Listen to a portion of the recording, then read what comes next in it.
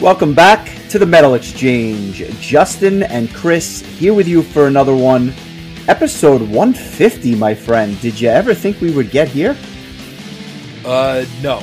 I did not. How is everything? There was a time where I wasn't sure if we were going to do an episode 2, so I'd say we've really done well for ourselves. We've come a long way, and I'm happy that we are doing our first request of the Patreon era this week as we cover Flotsam and Jetsam's debut album, Doomsday for the Deceiver, which came out back in 1986. I'm sure you remember this. You were 4 years old at the time, but we'll get there in a second.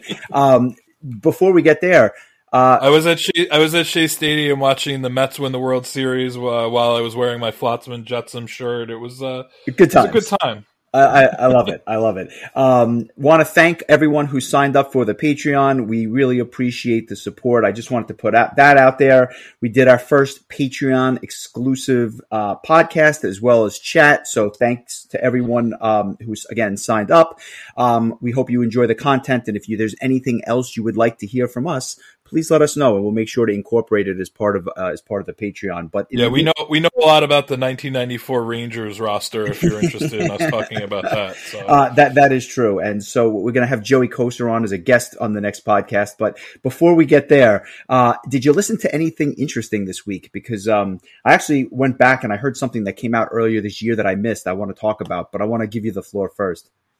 Sure. We've been talking about this new Supersonic Revolution project that Aaron Lucassen is heading up, and they released another single. This one's the title track called "The Golden Age of Music." Another really good tune. Like, this is just really solid prog rock, and I've been enjoying these singles. I'm looking forward to the entire album to come out. And as far as albums go, I actually finally did some catching up this week. I'm not going to name everything, but I am going to give a shout out to two albums.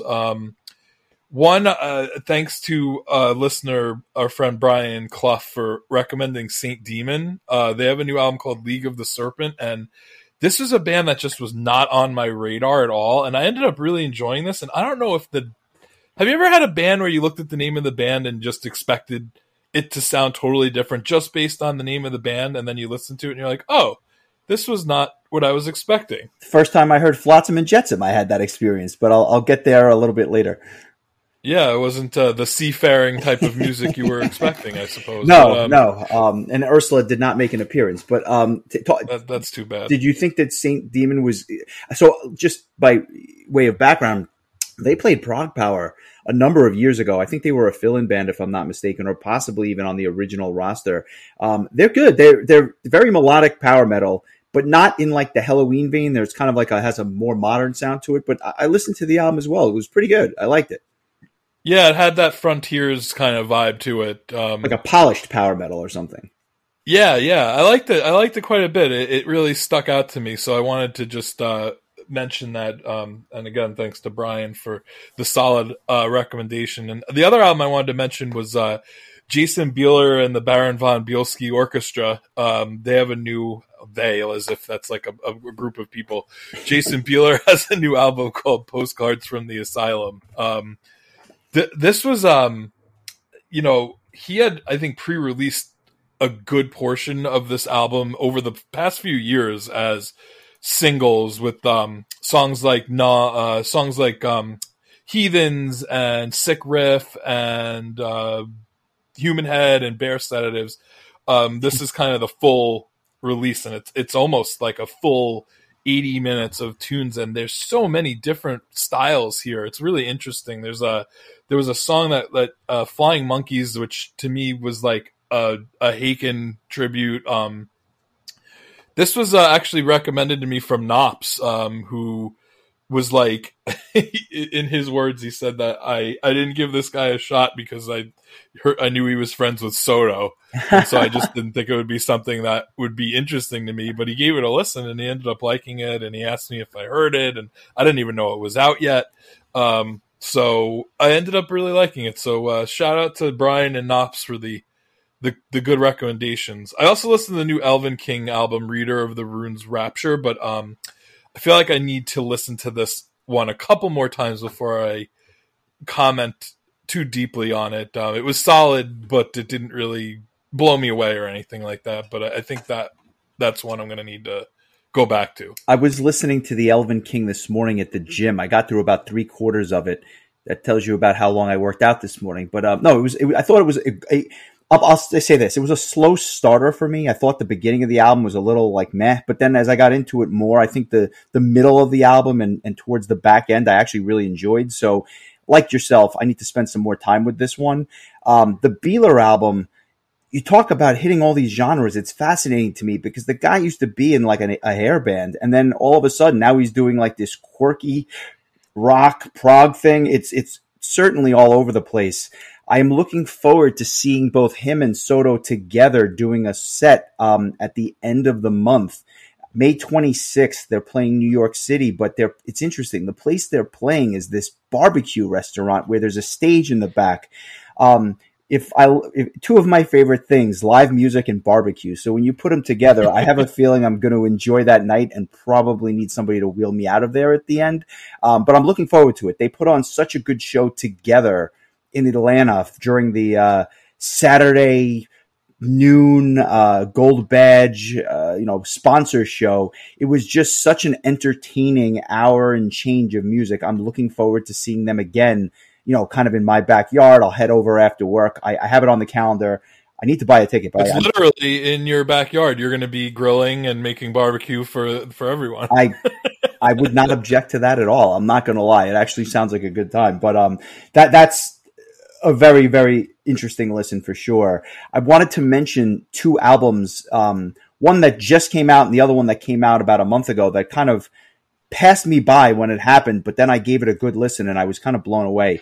The first album is a band called Ash Rain, and they have the album's called Requiem Reloaded, and it's a Japanese guitar player. I guess his name is Nozumo Wakai, and then he brought in musicians from kind of all over the place. The singer on the album is the current singer for Eternity's End, and it's just kind of straight up neoclassical power metal in many ways, and I thought the album was solid, but there's one track in particular which just blew me away. That doesn't usually happen anymore. Usually I'll either like something or not like it, but in this one, there was one real standout track. I'll post it this week just because I think people need to hear it. I'm not sure anyone's talking about this album. So that's Ash Rain. And then there's another band called Vesuvian out of Seattle, Washington. It's melodic death metal, but with heavy on the symphonic side.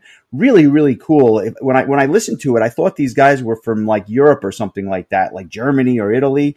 No, they're from Seattle. And I thought this album, Emergence, that came out about a month ago, was really, really good. So I'm going to try to post something from there as well. Just really, really good stuff from these guys. I think you'd enjoy it. It's digestible melodic death metal. Well, grab your Starbucks, put on your Kraken jersey, and let's go. Yeah, I think you're going to hear more from these guys. I was impressed. But without further delay, I spent the bulk of the week listening to this Flotsam and Jetsam album, Doomsday for the Deceiver. Now, was this your first exposure to the band, or had you heard stuff by them before?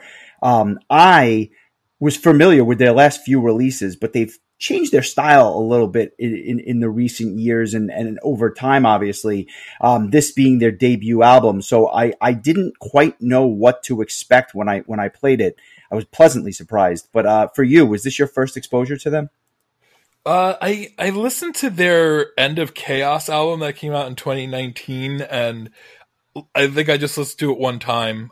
I think it was on your recommendation, as a matter of fact. Would I be wrong in saying that they were on one of your year-end lists at one point? Or am I thinking of somebody else? No, I think that's possible. I have to double check, my notes to say for sure.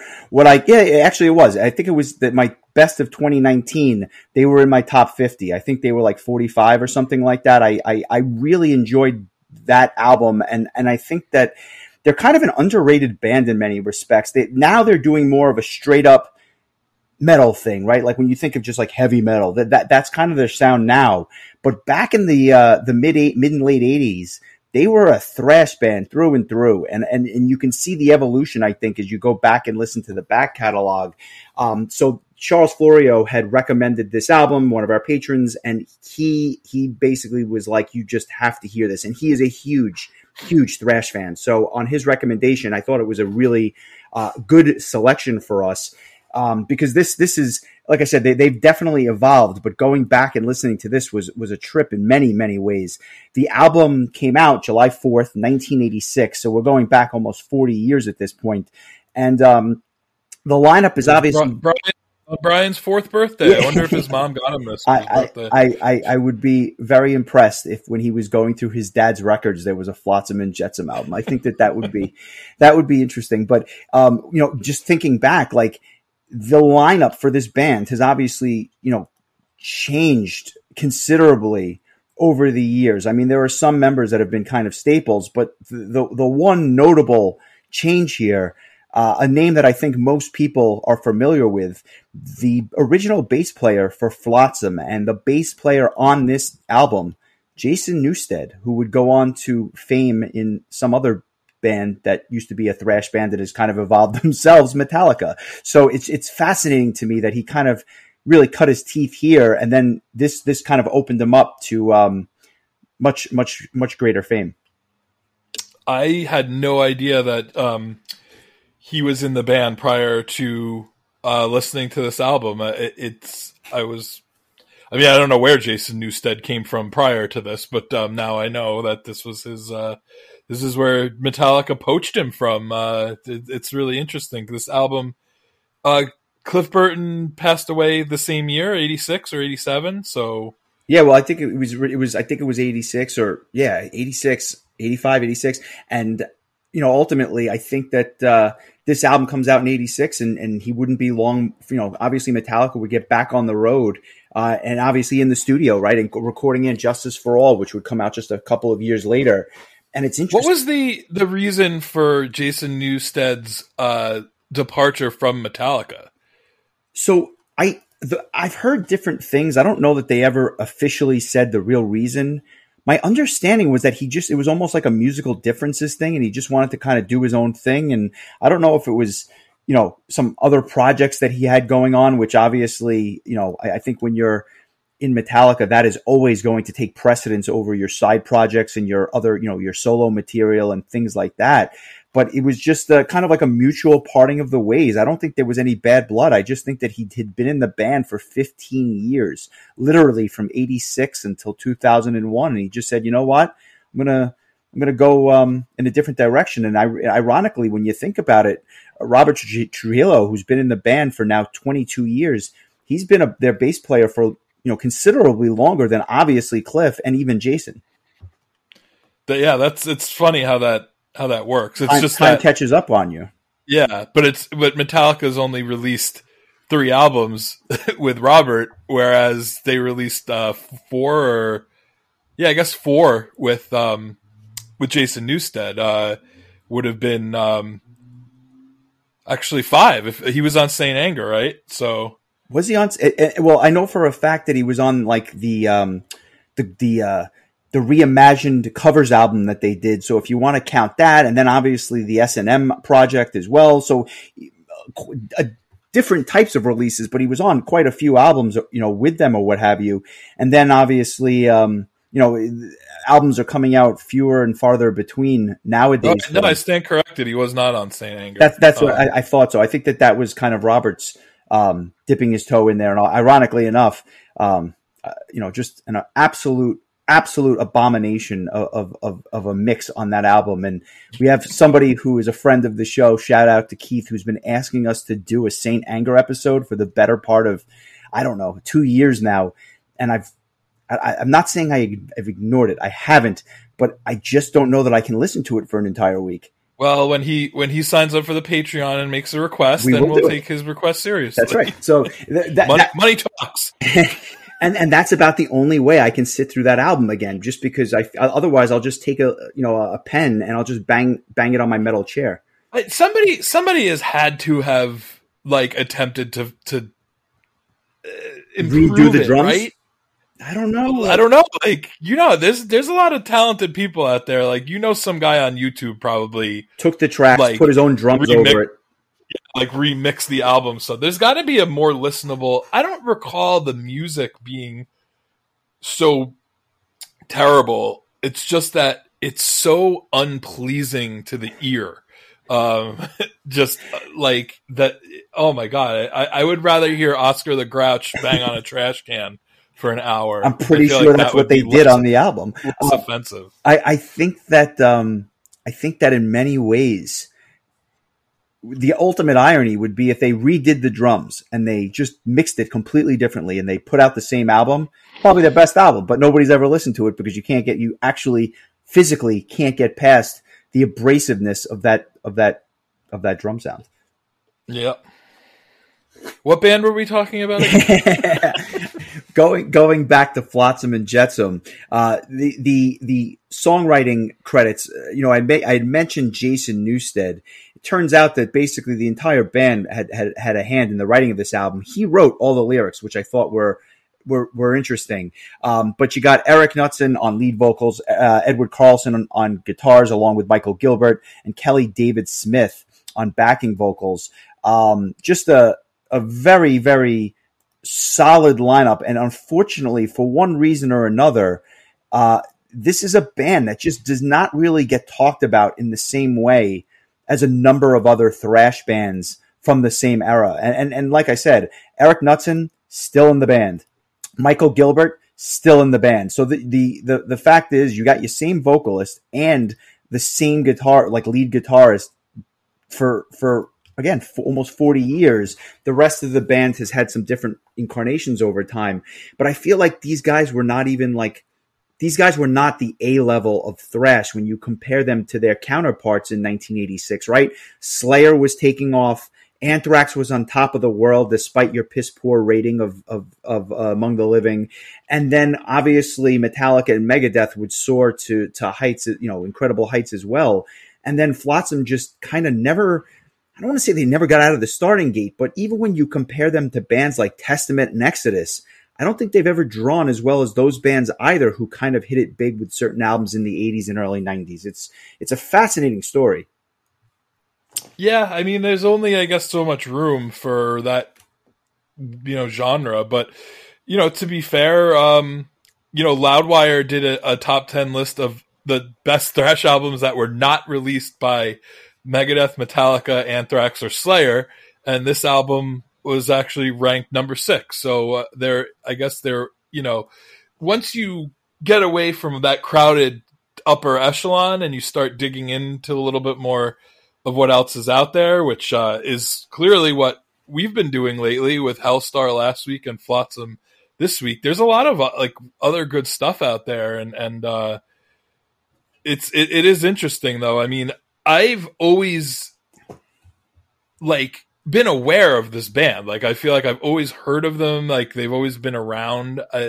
It's just that I never really listened to them until just recently. But it's unlike Hellstar, who I hadn't heard of really. This is a band I've just always been aware of. They've always just, that name has always been in the lexicon, I guess, for people that are metalheads. But again, it's interesting. There was an interesting post on our Facebook Metal Exchanges group that someone had mentioned about the Hellstar episode, saying that when you don't have that nostalgia for something, it's almost like you can't get over the hump of absolutely loving it. You can appreciate what it meant for the time, and you can really enjoy it, but you, without that 20 or 30 years of it marinating in your brain, it doesn't get over that that legend hump, so to speak. Which was also Pat's nickname, I believe, at one point. And that's kind of how I feel about this kind of stuff, both Hellstar and Flotsam and Jetsam, albums that I enjoyed quite a bit, but at the same time, I wouldn't be able to give it a 9 just because I have absolutely no nostalgia for it.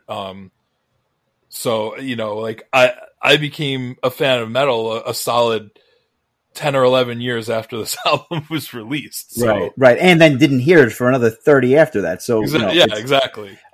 So that all being said, I think that's a very impressive accolade from Loudwire insofar as, there's been a billion thrash albums that have come out over the decades, and some of them are very, very good, and some of them maybe not quite as good. But to be in the top 6 or top 10 or what have you, it's a very impressive accolade. And I have to be honest with you, having listened to this album a bunch during the week, I can see why. This was a really, really good album. And although obviously it lacks the nostalgia for us, I'll just kind of let the cat out of the bag. I really enjoyed this album. I really enjoyed this album.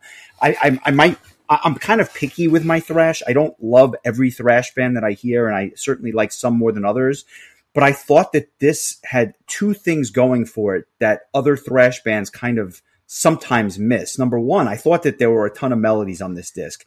I thought it was easily accessible because the melodies jumped out at you, and it wasn't just thrashy for the sake of being thrashy. And there are bands even today that are just, it's just too much. And what it lacks in melody, it lacks in appeal for me.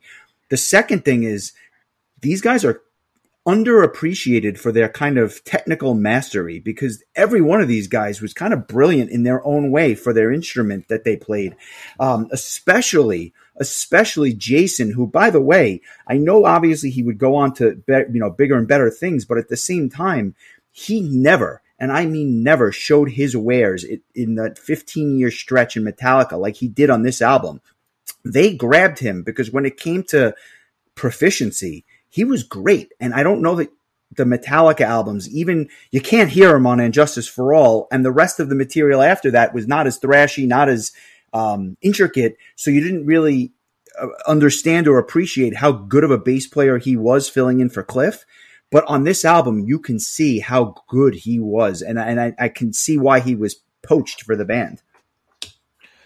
I agree with you 100%, and I was impressed almost immediately. The album kicks off with this.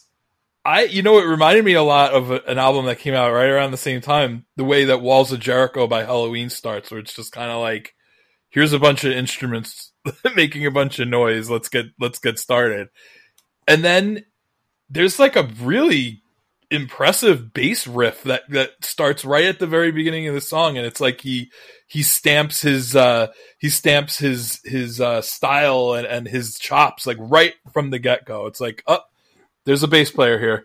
Yeah, and I mean, Hammerhead is quite frankly one of their, I think, biggest songs off of the album, and they didn't really hold back, right? They kind of went full throttle right from the get-go here, and the album opens with a 6-minute track. It's funny, you mentioned Walls of Jericho, and I totally can understand why. To me, I actually hear Hit the Lights by Metallica, which is ironic, obviously, but that, the way that album starts with just this droning riff that just picks up steam, I loved it. I thought it was maybe even a nod to Kill 'Em All, which had come out just a few years prior. But the guitar work on this track just jumps out at you. In a way, it's a little bit different for me than the rest of the album, because I thought this one had a kind of a early new wave of British heavy metal feel to it, almost like an Iron Maiden Killers or something like that, whereas the rest of the album I thought was just more thrash in terms of 80s thrash. I immediately said, this guy reminds me of the singer reminded me of Di'Anno on Killers, but just with better range and, quite frankly, just a much better vocalist. The track was almost a touch misleading because of that, because I think the rest of the album sounds different, but there's this rawness to it or something endearing about it that I just absolutely loved. And it feels shorter than the 6 minutes and 15 seconds that it actually runs. Yeah, very well said. This is one of my favorite songs on the album. Not my song of the week. This was a really hard choice, actually, for me for song of the week, because I thought that all the songs were really good, and they all had their own kind of flavor to them in a lot of ways. I didn't find that this was a 60 minutes of pretty much the same samey kind of music. It might have felt that way the first time, but then the more I listened to it, the more like I felt like there was a lot of layers and a lot of different things going on. It's a lot deeper of an album than you would expect from a 80s thrash album, in my opinion. I agree. I really like the Iron Maiden Diano years comparison. This is just a really energetic, like, just, it's thrashy, but like you mentioned earlier, this band has melodies, and like I always harp on about that, our Anthrax discussion was that for me, that was what the big thing that was missing for me was the melodies. And I loved that this band was not afraid to show that they had a little bit of a melodic side. And like you said, same with the technical side too. It's a really great mix of thrash, technical, and melodic metal all kind of rolled into one, with a little bit of power metal and traditional heavy metal and a little new wave of British heavy metal, like too. A sprinkling, it doesn't, those other genres don't overpower you. And for me, with the exception of this opening track, it's a thrash metal album, but then they season it, right? They put in a little power metal salt, a little melodic metal pepper, and like a little paprika from the traditional heavy metal side. And then it just kind of marinates together into this interesting thrash album. And like I said, it hit the mark for me. What did you think of the second track, Iron Tears? This one starts off with these like primal screams, which just kind of show off, in many ways, Knutson's vocals, which are, it's wild because he still goes wild. I've seen them live, and he can still hold his own for sure. What do you think about this second track? The vocals on this album are excellent. I really liked Eric Knutson's vocals. I wonder if there's any relation to former Columbus Blue Jacket Espen Knutson, but probably not. But anyway, I really like this song too. It's like almost half the length of the previous track. It's really just get in, get out, thrashy, fast, like. But I like this one quite a bit too. What did you think compared to Hammerhead? How did you feel about this one? Again, different. This is more traditional thrash. It's like thrashy, but it has this galloping feel to it throughout. It reminds me of Metallica's Motor Breath, which is this short, catchy, but certainly thrashy tune, which low-key one of my favorite Metallica songs.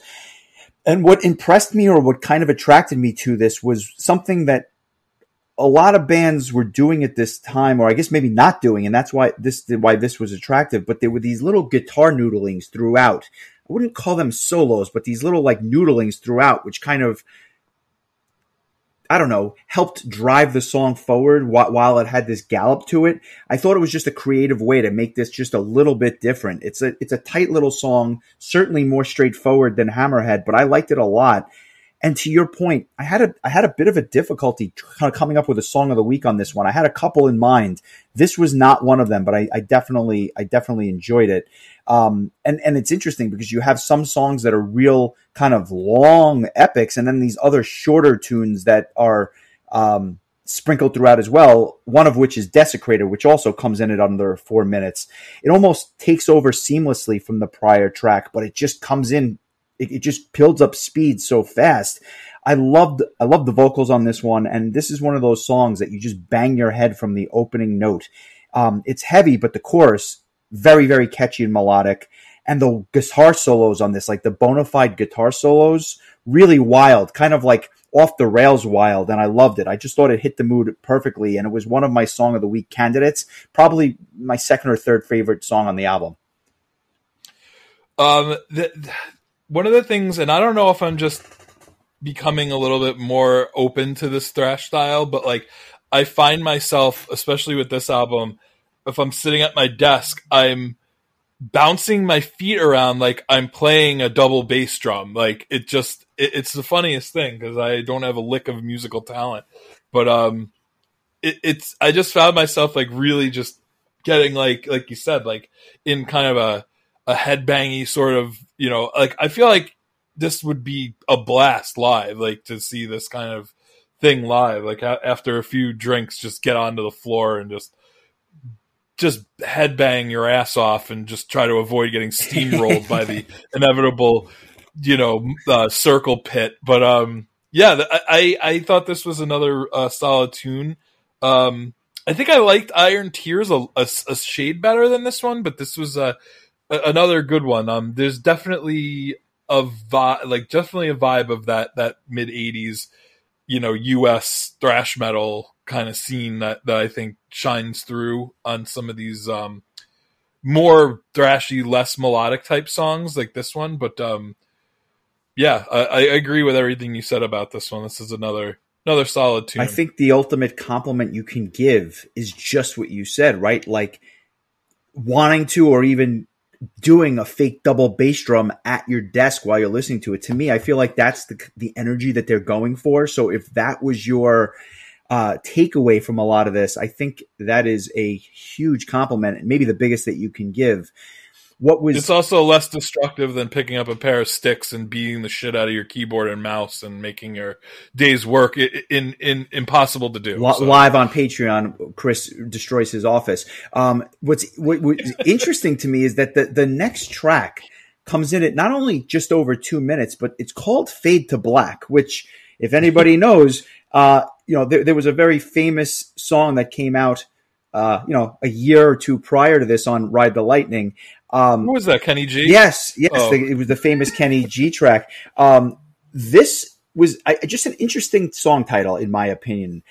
A slower tune with these, again, like wild screams on top.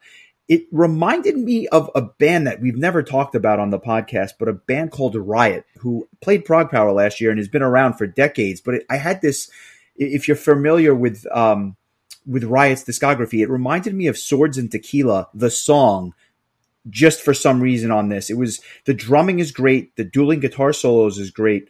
The only miss for me here was that I don't love the backing vocals, but otherwise a solid tune, I think. Well, I believe that the band's pronounced Riot. Shout out to Knox. He knows what I'm talking about. The first, the way this song kicks off, it sounds like a radio song. Like, it sounds like almost a classic rock kind of tune. Like, it's a pretty understated guitar opening, and then it just picks up in the middle and it just starts to go apeshit. It's all in 2 minutes. This is the kind of song that, if somebody was just not familiar with thrash and you kind of wanted to give them a little taste of what it is, this is something. It doesn't overstay its welcome, clearly, at 2 minutes and 5 seconds. This is it's kind of like all the things that make thrash metal fun, all kind of rolled into a really tight package. This is something I would probably just say, hey, give this song a listen. It'll only take 2 minutes out of your day, and if you don't like it, well, I just saved you, another 58 minutes. I like it. And I think there's something to be said for albums around this time where they were not hitting you with 70 minutes worth of music. Now, obviously, I think if you buy an album, you want to get your money's worth. So I appreciate that. But there's something to be said for these 42-minute albums or 45-minute albums on the long side. I don't know, there's something to be said for me for just you get in, you get out, you enjoy it, and then you move on to the next thing. It doesn't have to be long just for the sake of being long. This album was almost an hour. Yeah, it is. I'm just saying, you're absolutely right, but I'm just saying there's something to be said for those 42 to 45 minute albums, that, which were the commonplace at this time. There's only 10 songs on this album, but a few of them are long. Pretty long. Yeah, and the first of which is Doomsday for the Deceiver. This track is well over 9 minutes, the title track, and it's the first of two big epic songs back to back. It's the close of side A and the start of side B back to back. This is a very meaty song. I'd love to hear your thoughts on this one. Yeah, I really like these next two songs, which is kind of surprising because I'm I feel like Metallica started to do it with Saint Anger, speaking of which, where they started to make longer thrash songs. And it's interesting because I don't think Metallica did a very good job at it. I felt like they I'll take the song Saint Anger as an example. It's like this 8 or 9 minute song, but it's like the same 3-minute song that just loops twice, 2 more times. Unlike, say, Master of Puppets or One, they did do a good job with certain tracks, to be fair. Right. But to your point, as time would go on, they would continue to make longer songs. Quite frankly, they would do even more. And I'm speaking solely to the Saint Anger time, because I just felt like that album had a lot of songs like that were long for the sake of being long. You know, another band that I feel like was guilty of this was Dragon Force. Not so much on their first album, Valley of the Damned, which we've discussed, but I think on like Sonic Firestorm and maybe a couple albums after that, it was like, why are there 8 or 9 minute songs of like this speedy power metal? It's like, it doesn't need to be this long.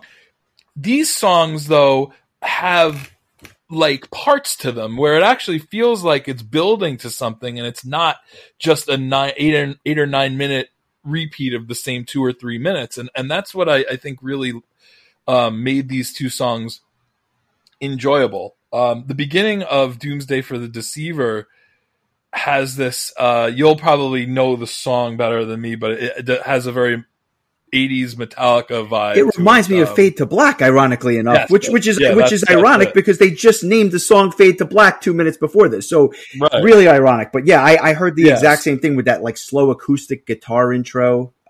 Really cool. Yeah. So it's like a 2 minute kind of that vibe, and then it picks up, everybody else starts to kick in, and it's a more of a mid-paced song compared to most of pretty much all of what we've heard up to this point. And it works. It works really well, I feel like.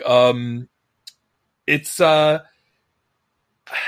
finding a hard time trying to figure out what to compare it to. I'll leave that job up to you, but it has this 2 minute like Fade to Black-esque intro, a really solid just mid-tempo middle portion, and then it kind of goes towards the end where you're seeing that technical side of things with the technical guitar work. And this song is just has a lot going on, and it's never boring. And I was really impressed when I looked at this. I was like, oh god, a 9 minute thrash song, what the hell is this going to be? And it ended up being really good. What did you think of this one? I loved it. I'll be honest with you, it's my song of the week. I've got a lot of thoughts. Let's give it a listen. When we get back, I'll tell you why I selected it. So here's Doomsday for the Deceiver. Hope you enjoy it. All over the earth, the whole begins. This kind of twisted chance. Fire bombs, empty flash, big threats of blast. In a moment, the world flash. They're in the midst. Stands Deceiver, wearing a brooding smile. Surrounded by his mock believers, the master's love is gone. Evil train, caused by the problems, circle dark in the sky. Assassins everywhere, unlocked survivors, sacrifices to his best. Suddenly, the whole town silence by the rumbling cries. Metal beats soon to appear, to challenge the enemy, to keep us doom, to write the devil's death.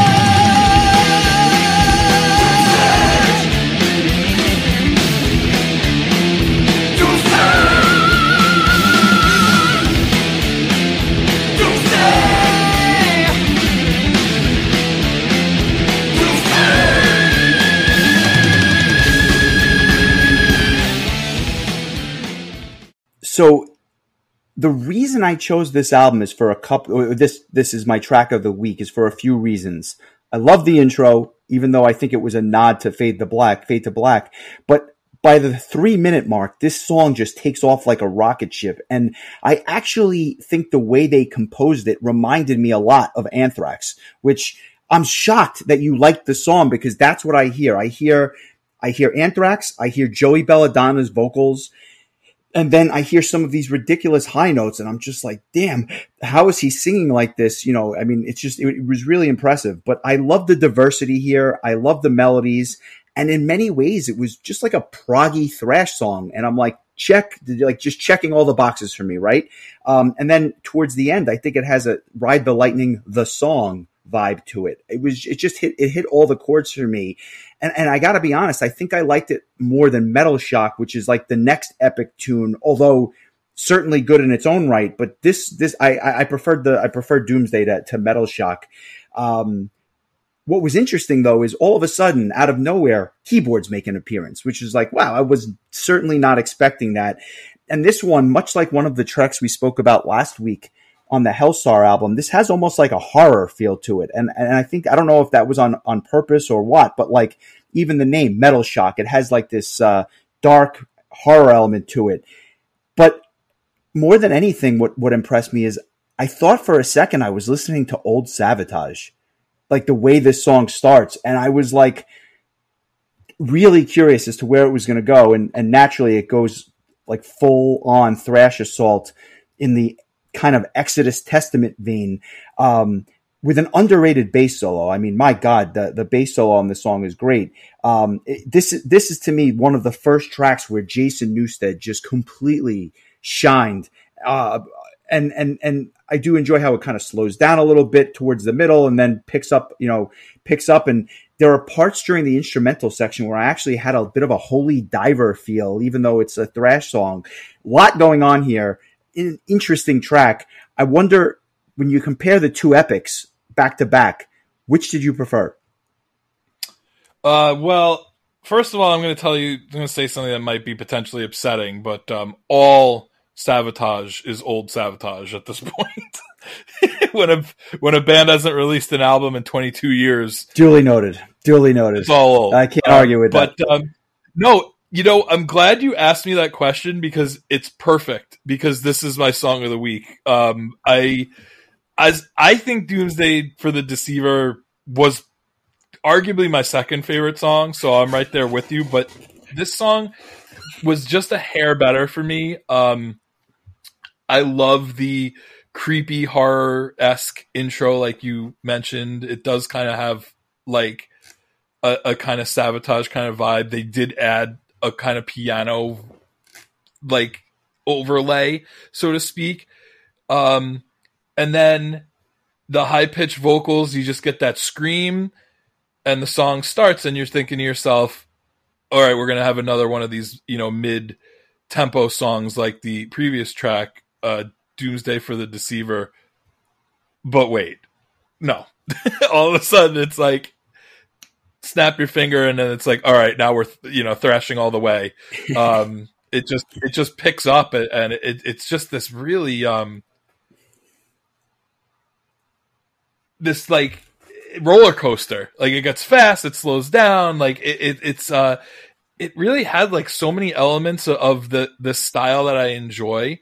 And I just found myself really gravitating towards this song whenever it would come on. And I just think it's hilarious that on a thrash album from 1986, we've chosen by far the two longest songs on the album that in a way are kind of progressive, just in the fact that there's different parts to it. And it's not, like I mentioned before, like one long song of just the same thing repeating. It's actually, both songs are very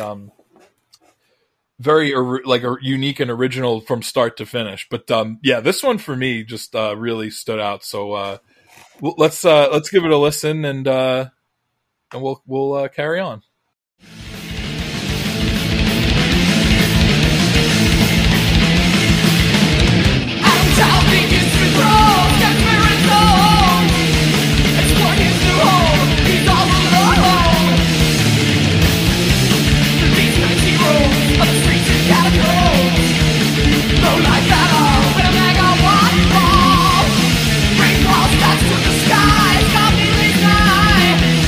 Reach that scientist.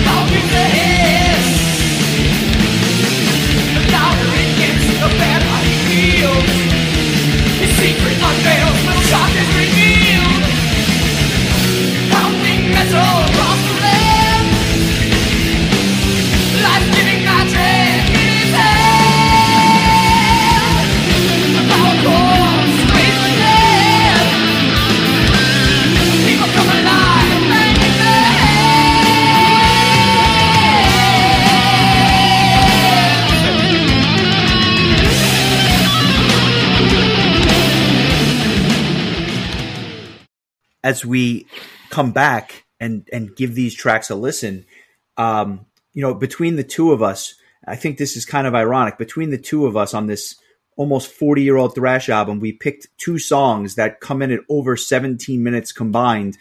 So if you decide you want to listen to our songs of the week, and we recommend that you do, we post them on all our social media, you're basically listening to almost half the album. So I found that to be very fascinating, but a really interesting choice, especially coming from someone that is not a self-proclaimed thrash fan like yourself.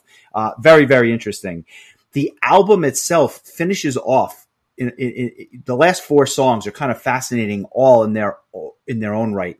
The next track, She Took an Axe, the seventh track, is kind of one of the more simple, almost clean tracks, I would call it. I thought the drums were fantastic. I thought the bass lines were great, and they worked very, very well together. Of all the tracks on the album, I think this one grew on me the most. I didn't care for it so much after the first listen, but by the end, cheesy lyrics aside, this one really kind of grew on me a lot. And I thought that there were these interesting use of like these little sweeping guitar solos throughout. This is now a second time that they've kind of done this. But a cool little track, I have to say. It made me think that maybe we need to do a Lizzie Borden episode one of these weeks. I was thinking about that too, and this made me think of it. Yeah. Yeah. I'm going to say, we talk a lot about song orders on albums and stuff. And I think that for what this album is, I thought they did a really good job of like having some really high energy songs to start, having these two really epic songs that have like a lot of different a lot of different parts and slower parts here and there, and then finishing off with another like energetic bunch of songs. I think it really fits because it's kind of like, you just start off energetic, you kind of get a little bit proggy in the middle, a little bit more, chilled out as far as a thrash metal could go. Right. And then with this song, it kicks back into these, a bit slower or a bit, not slower, a bit shorter tunes. And I think that it's kind of almost like it's going back to where the album started. Right. Right. So I think that's really good. I don't think I would change anything about the order. Like if this was not a thrash metal album, I would say like, oh, it's weird that they put the two epic songs right next to each other in the middle. Cause like on a power metal album or a prog metal album, I don't know that would have made a lot of sense, but a thrash metal album actually works really well. So I on a macro level, I really liked how the album was, just how it was set up that way. But yeah, this was a good tune. I think I liked the first four tracks better than the last four tracks personally. But I still think this is a really solid collection of songs at the end here. I tend to agree with you, with one rather large exception, but we'll get there. I will say it was not the next track, ULSW, which stands for, and I'm not making this up if you've never heard of it, but Ugly, Lying, Stinking Wench. Maybe the best title of any song we've covered in the last 150 episodes. Maybe. I'm just putting it out there. What are your thoughts? What are your thoughts on this? I've got some, but I want to hear your first. What do you think of? It made me think of Chris Jericho making fun of Stephanie McMahon when he would call her a disgusting, brutal, stinking, bottom-feeding trash bag hoe. I would not be, hear me out for a second. We having we've met Chris Jericho. We know that he loved power metal from Europe in the 90s and stuff like that. He probably definitely was a fan of Flotsam and Jetsam. Do you think he got that promo from this song? I would not be completely surprised if this was an inspiration for that. I'm not kidding you. We might need to hit him up on Twitter and ask and find out. I think that might be right. What are your thoughts on ULSW, the song, not the promo? Another solid tune.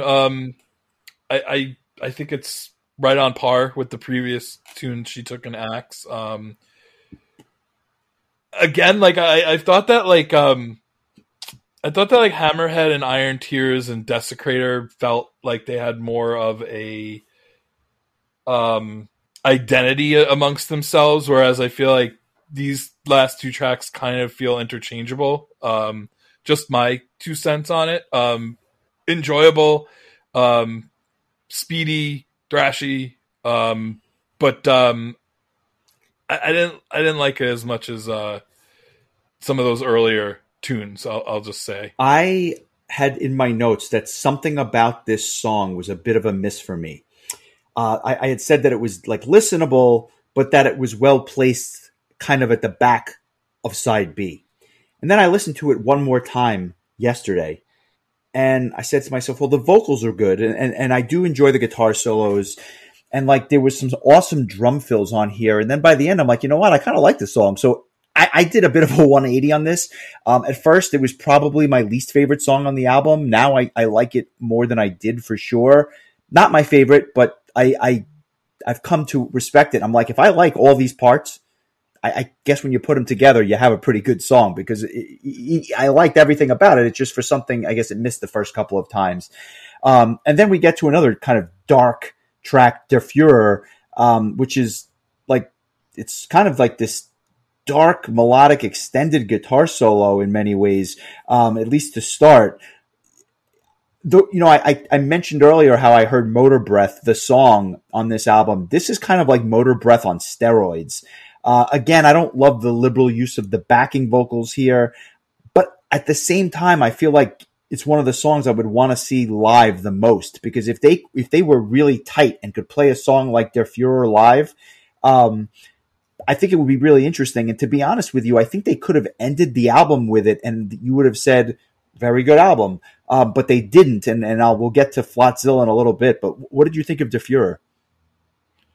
This was probably my favorite of these last three.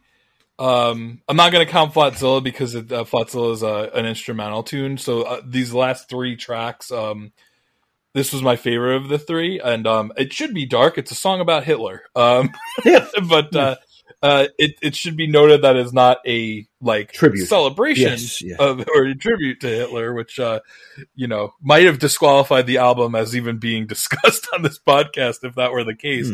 But was actually more of just describing him as evil and demon like. But interestingly, Flotzilla is not on the vinyl LP, Wouldn't have fit. It's possible that a lot of people, when they heard this album, this was the last song that they heard. And I would agree. I would tend to agree with you that this could have been and was the last song on some of these albums. But there's something about Flotzilla being the last song that just works for me, because it's like this long ass thrash outro that, like, I don't feel like, I mean, you'd know this better than me, but I don't feel like this is something thrash metal bands typically do to end their albums, with this 6-minute, like, and it's like just full of energy. It's everything that makes thrash metal enjoyable. Well, it's interesting. So I think, I don't know if I'm cutting the line here if you were done talking about the previous track, but I kind of like this as a way to kind of end things. So it's interesting. No, I have more to say about Flotzilla, to be honest with you. It reminds me of the way that Ride the Lightning ends with the Call of Cthulhu, which is like this almost 9-minute instrumental track. But at the same time, Flotzilla is a true thrash song, whereas the Call of Cthulhu is kind of like this, I don't know, proggy, I don't know how you describe it, but it's not really a thrash song in the sense that you would normally think.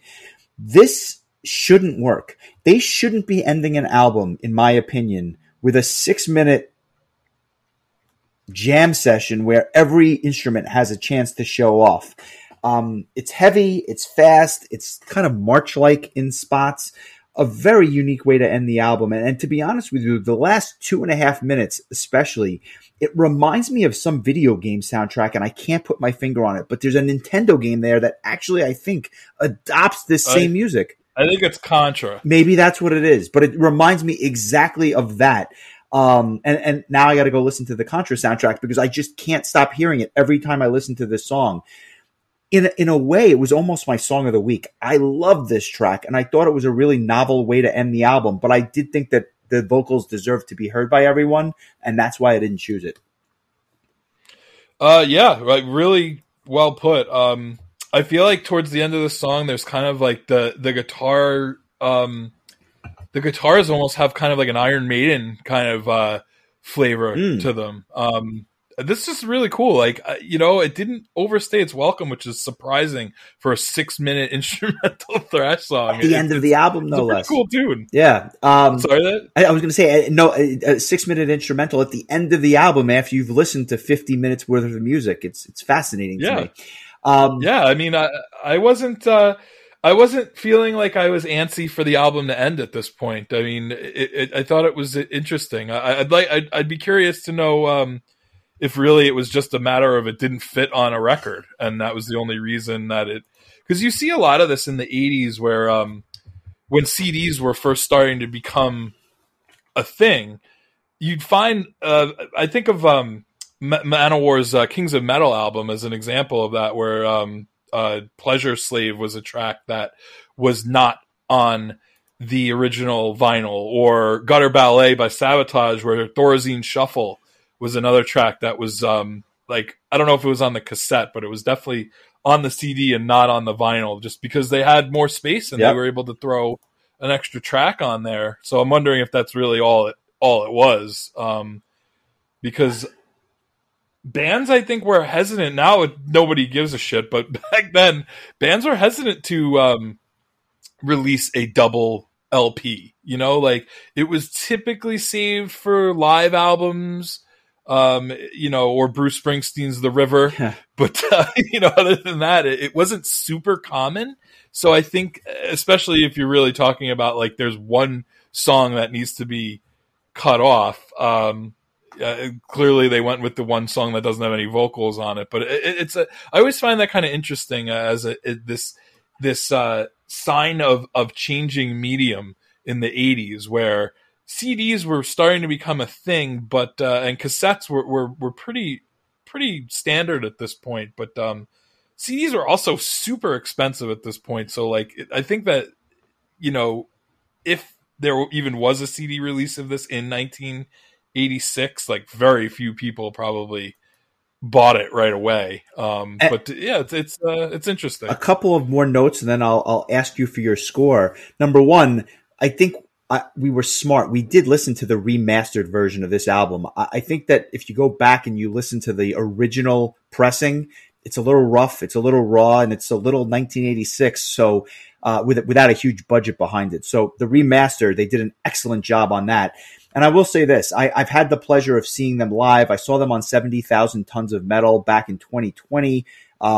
They played a couple of songs off this album. They actually played Hammerhead and Desecrator when I saw them.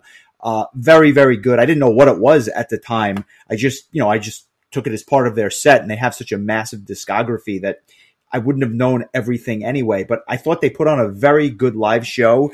And the word I always use to describe them is like professional band. Like, this is a band that is very tight live, despite the complexity to some of this music. So really cool. I urge everyone to go see them live if they come around. They do tour the U.S. on a semi-regular basis. But all that being said, we've gone nearly an hour. I'd love to know your thoughts on terms of score of 1 to 10. What are you rating this album? And I have to think it's higher than you probably would have guessed going into the week. You're right on. I'm going to give it a 7.5. I gave Hellstar's Nosferatu album a 7 last week, and I feel like this, for me, was a shade better, or a shade. I enjoyed it a shade better. I don't know if I could put it into eloquent words as to why. It just worked. I think those two middle tracks, though, really kind of pushed it over that hump for me. And again, like, we always go back to the Anthrax discussion, but when the melodies are good, and like that's kind of that really pushes me into more of an enjoyment when it comes to thrash metal, and this was surprising. And I guess the only reason I say that is because like I really didn't have any expectations, because I didn't know the band at all, or at least very well at all, especially their older stuff. And honestly, like, because of the nostalgia factor, I'm always a little bit wary of if the requests, Charles listened to this album probably when it first came out, or shortly thereafter, and so there's definitely a nostalgia for him. And so sometimes I get worried that people's nostalgia is overtaking the actual like quality. Hey, of the album, listen, and then, I'm guilty of that. and then I listen to it and I don't like it, and then I feel bad. But that wasn't the case here. But and also we do try to keep it honest. But I think we often look through rose-colored glasses at certain albums that were part of our nostalgia. Absolutely. That being said, for me, this was an 8.25, which is like a really, really high score for an album that like I didn't grow up on, and probably one of the higher scores that I've given for an album that I've never heard going into the week. I really, really enjoyed it. I don't think it was perfect. I'm not going to put it up there with Rust in Peace, which to me is still probably the high watermark for a thrash album. But it is a very, very enjoyable listen. And I'm going to go back and listen to some of the other material that they've done early on in their career. Although I think that the presence of Jason Newsted and his technical proficiency in many ways gave this a leg up on some other material that might be in the catalog. I'm just assuming there, but very, very good listen. And I've got an album for next week that I want to talk about briefly before we go, but a couple of tours that I'd be remiss not to mention. The first, we know that Vola is coming to Prague Power, but they're doing a U.S. tour in and around that show. They're doing a U.S. tour starting in Florida on Wednesday, the 6th of September. They're going to be here for about 3 weeks, ending the tour in Austin, Texas. I got to be honest with you, dude. We have to do a Vola episode between now and Prague Power, because I am so looking forward to seeing them, and I'm really curious to see if I can get you into them prior to that festival. In other words, will you be joining me for that show? Yeah, that's we talk about this every year of what I feel like I need to bone up on, so to speak, and we've done episodes for that very goal. Sure. And it worked for Pain of Salvation's Perfect Element album. I felt like I was not super familiar with the raps, Luca Turilli's or Turilli Leone. How many raps are there? There's a lot. So I chose that album, which they ended up not playing any songs from anyway, which was kind of ironic. But yeah, I suspect there will be a Vola episode later on in the year before Prague Power, because that's just a band I haven't really listened to. It's not that I don't like them; it's just that I don't know them. So and being that they're billed pretty high, and I know people that I greatly respect, yourself included, who are huge fans, I'm going to have to definitely give it a listen. But I also think there's going to be some other bands that are playing at Prague Power this year that we'll be doing episodes about during the summertime, as we've done in the past. I agree with that. Another band that I think you are very familiar with, who's doing a U.S. and North American tour, is Beast in Black. They just announced their tour basically after Prague Power. They'll be playing in Atlanta, leaving the next day for Richmond, Virginia on September the 8th, hitting many major markets all the way through October 15th, where they end their tour in Florida. Good for them. They are slowly gaining a lot of steam, and I'm happy for them. They deserve it. I just am so excited to see them live. And ironically, those are two bands we'll be seeing back to back the Thursday of Prague Power. So I thought that was interesting. And lastly, I don't know, another band that I guess has announced their U.S. tour, and that's Camelot, doing a run of shows in August and November of this year, starting in Silver Springs, Maryland on August 17th, stopping in Atlanta, and then ultimately ending the tour in Orlando, Florida on September the 9th. this is a band that is a professional touring band at this point. They seem to be doing regular tours, but the new album has reinvigorated me when it comes to going to see them live. I'm not saying I would have skipped the set. I wouldn't have, but I don't know that I would have necessarily been looking forward to it. But now I'm going to enjoy it because I think the new album is very solid. Right there with you. I also wanted to mention too, I mean, it seems like a lot of bands are kind of using Prog Power as a launch point for their US tours, but I believe Cynic just announced that they're going to be doing a tour. I don't know if it's based around Prog Power, but they'll be playing on day one. Windrose is going to be joining Rhapsody of Fire on their North American tour. So it sounds like a lot of bands that are going to be here for Prog Power have decided to stick around in the US and do some additional shows. So which is great. I mean, if you're going to come, you may as well make it worth your while. So more power to them. And also, one other Prog Power related thing I'll mention is the Cryptex, who is opening on Friday night of Prog Power this year. They just announced that they'll have a new album coming out in late September. So I'm wondering if they'll play any of that new material at Prog Power. That's another band that I definitely need to dig into because I feel like I'm going to really end up liking them. So I heard that we're going to play another considerable music from that album at the festival, kind of like a world premiere type of thing. So not only will the album be available at Prog Power, but they will be playing some music off of it during their set. So that should be interesting to say the least. Yeah, for sure. It's the more and more I look at this Prog Power lineup, it's really shaping up to be really enjoyable. And then there's like bands that I just forget are playing, like Mirath or Visions of Atlantis and Unleash the Archers. I'm just like, holy crap, like damn. And then like you had mentioned Green Carnation recently. I forgot about them. There's just a lot of good stuff here. I'm pumped, there's some good stuff. A lot to look forward to, and like I said, we'll be discussing quite a few of these bands as we get closer to Prog Power. I think I was a little bit down on the festival when the Power Quest thing happened, but now that I've kind of made my peace with that, I can, get excited about everything else because there's plenty to be excited about. Before you get into what we're going to talk about next week, I'm kind of wedging this in here because it just came in, but I didn't want to sign off without reading it. But Charles kind of sent over a quick blurb about Doomsday for the Deceiver. So I'm just going to give it a quick read. Released on July 4th, 1986, Doomsday for the Deceiver is hands down one of the greatest debut metal releases of all time.